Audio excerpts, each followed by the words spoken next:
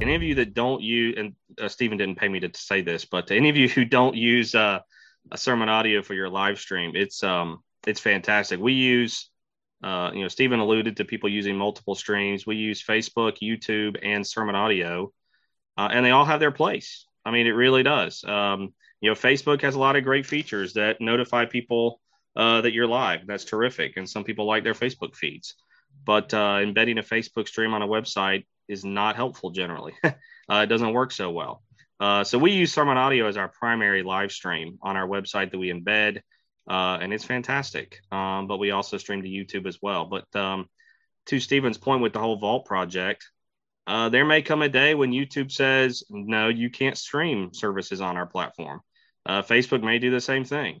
And so I'm really excited about what Stephen and the Sermon Audio guys are doing with this Vault project. I think it'll be fantastic. We've been on Sermon Audio, I don't know how many years, but a long time back to, and I think one of you guys were talking about just getting started. Just an encouragement to you as well. When we got started, it was bad as far as not Sermon Audio, our own internal processes. And, over time, you just make it better, a little bit better, a little bit better. You can justify spending more money on it.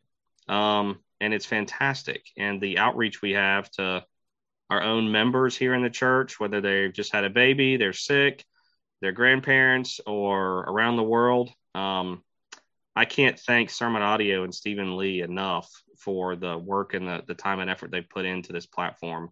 It is a gold mine, and I really appreciate it, Stephen. Oh, I appreciate that, Nate. Absolutely. Yeah, they've been with us for one of the longest churches with us. Yeah, we hope to be around for a long time because we really do hope to serve the church for a long, long time. If we're not around, then you're stuck with the social platforms. There are other services out there, but there's no library of sermons, and I feel like there needs to be that, and it would be a tremendous shame if that ever went away. Like it really would. There's so much on the site by way of gold, resources, some of the old sermons. I mean, they're there, and they're going to be there, God willing, until the very end. We just want to set up ourselves physically here, as well as with manpower going into the future, so that we can be long-term. We really want this to be as long-term as possible. I do encourage you to just remember to pray for us. I mean, this is hard work. This is above and beyond what we're doing as far as just normal development. This is a great big distraction for us, but it just feels like we have no other choice. This is we either do this now, or later on we run out of time, and we just are scrambling and we don't know what to do.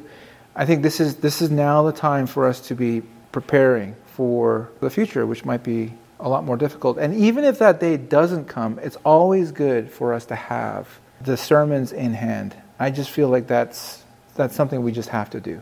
It's too important to not have it in hand.